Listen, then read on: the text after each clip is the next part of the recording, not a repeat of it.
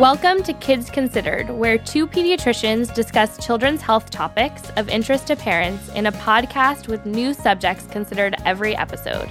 I'm Dr. Lena Vanderlist. And I'm Dr. Dean Blumberg. And we're both pediatricians at UC Davis Children's Hospital in Sacramento, California.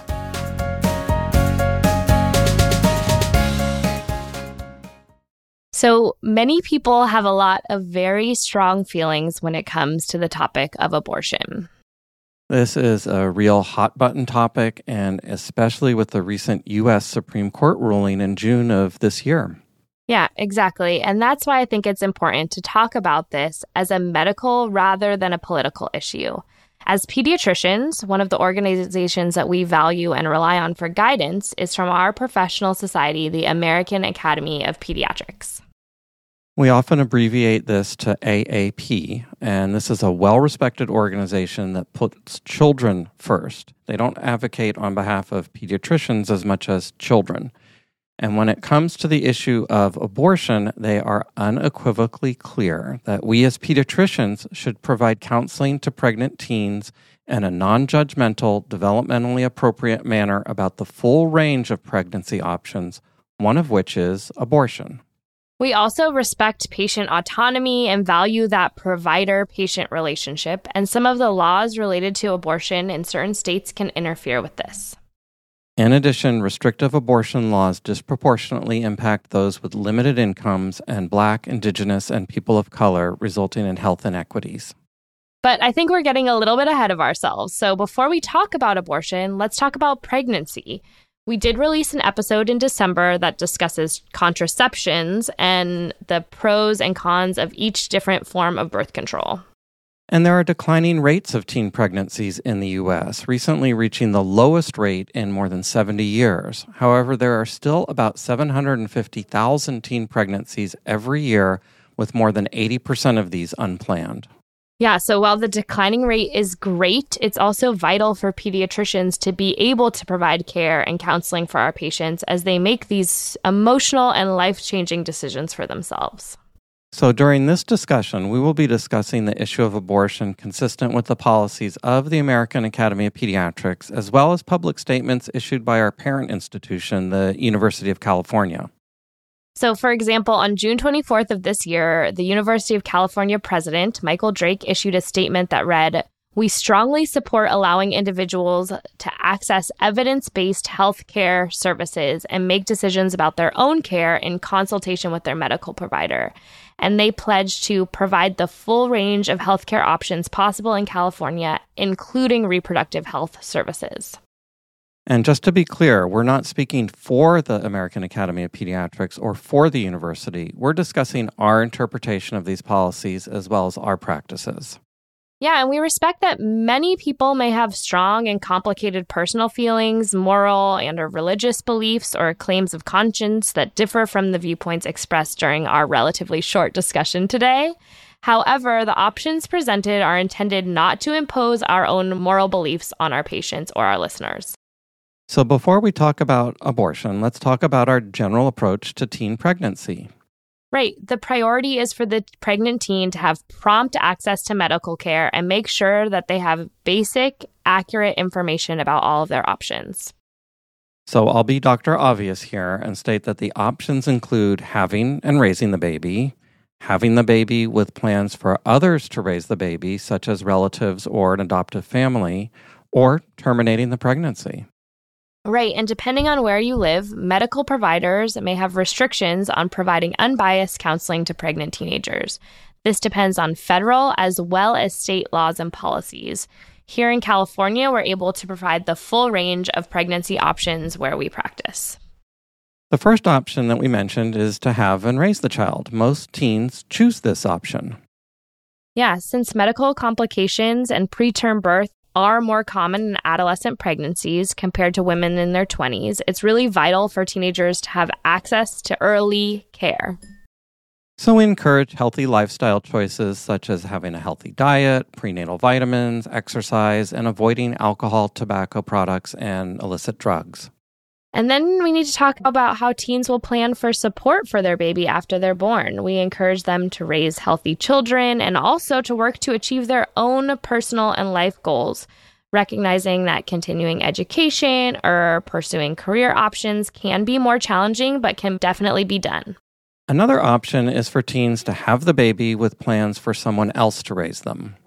One common arrangement is called kinship care, so that would be having a grandparent or other relative take on the role as the primary caregiver.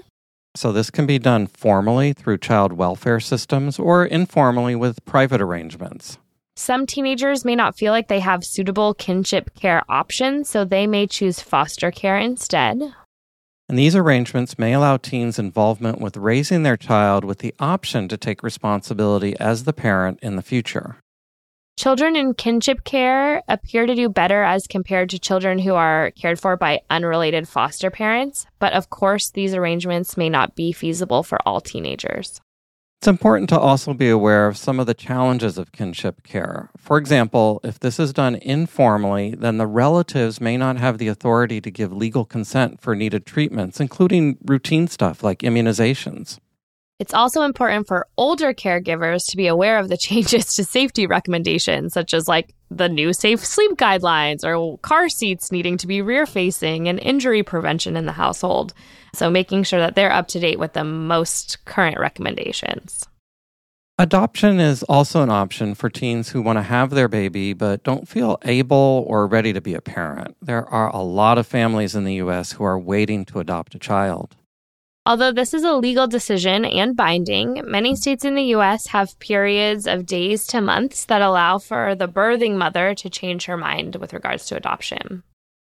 Adoptions may be public, and that is, placement is done by a state agency or by an organization that's contracted by the state. Private or independent adoptions are arranged by attorneys, physicians, and clergy members or other facilitators. Closed adoptions keep the names of the birth mother and the adoptive parents secret, compared to an open adoption in which the birth mother may choose to select the adoptive parents and maintain contact with them. Open adoptions can sometimes result in less guilt or grief for birth parents, but not always. Again, this is a unique decision for each family. So some teens may consider terminating the pregnancy. So now let's talk about the abortion option. Right. Some pregnant teens will consider abortion, and that's why we as pediatricians need to be able to provide accurate information in a non-judgmental way. We also respect the diversity of abortion beliefs, and we encourage teens who are considering abortion to discuss this with a parent or other trusted adult. Teenagers can benefit from the experience and wisdom of adults, as well as the emotional and financial support. Adolescents also need to be aware of confidentiality issues, since many U.S. states require parents' involvement when a minor is seeking an abortion.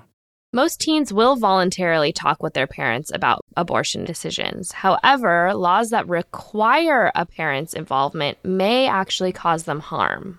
Right, these laws can't dictate healthy communication within families, and they may end up endangering the teen that they are trying to protect. So some teens may come from a dysfunctional family, and involving their parents increases their risk of emotional or physical abuse.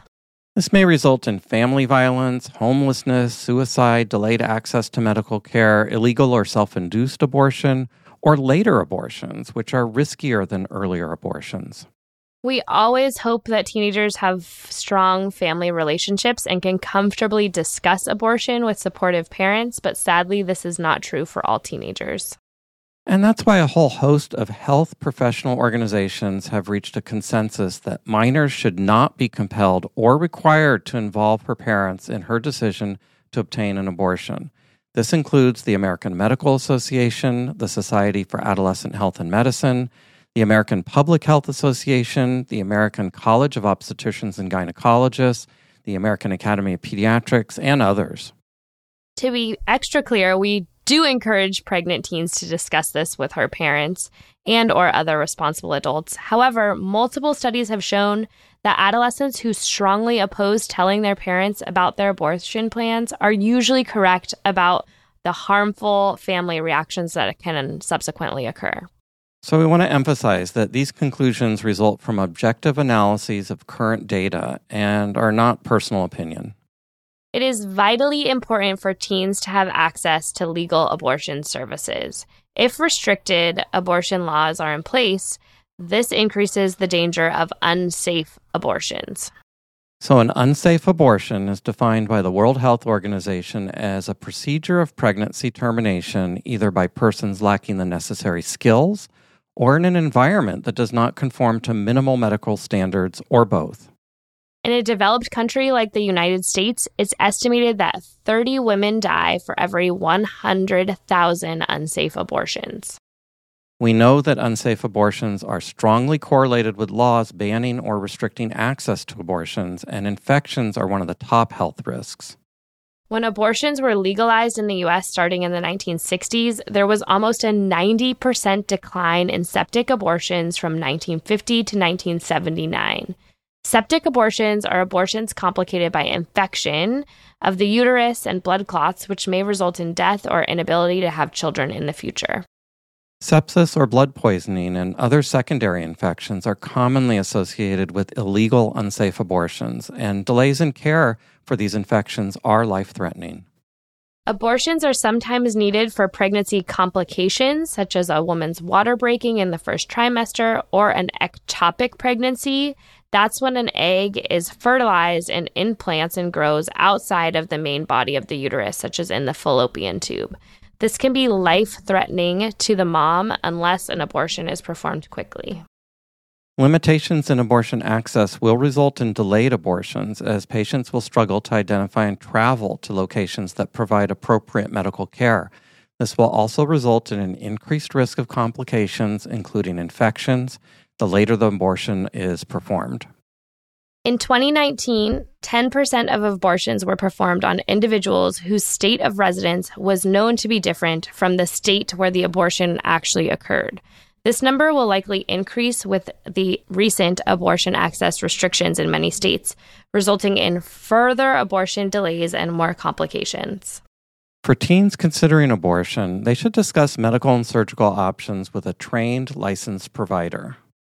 Teens might need financial assistance for abortion since there may be significant out-of-pocket expenses. In general, we advise avoiding pregnancy crisis centers since many of these have an agenda and they may not offer non-judgmental or accurate counseling. There are many different methods of terminating a pregnancy. One is commonly referred to as taking abortion pills or a medication abortion. This is a great option for those who are less than 11 weeks pregnant or 77 days since the first day of the last period. Although I have to say, many teenagers may not know this time frame exactly. This may involve two pills, mifepristone and misoprostol, or the latter alone. The most common method is using the combination of pills, mifepristone first and then misoprostol 1 to 2 days later. Using this approach, it's 95 to 98% effective, and it has the fewest side effects. This method is recommended by the American College of Obstetricians and Gynecologists, or you'll see this abbreviated to ACOG.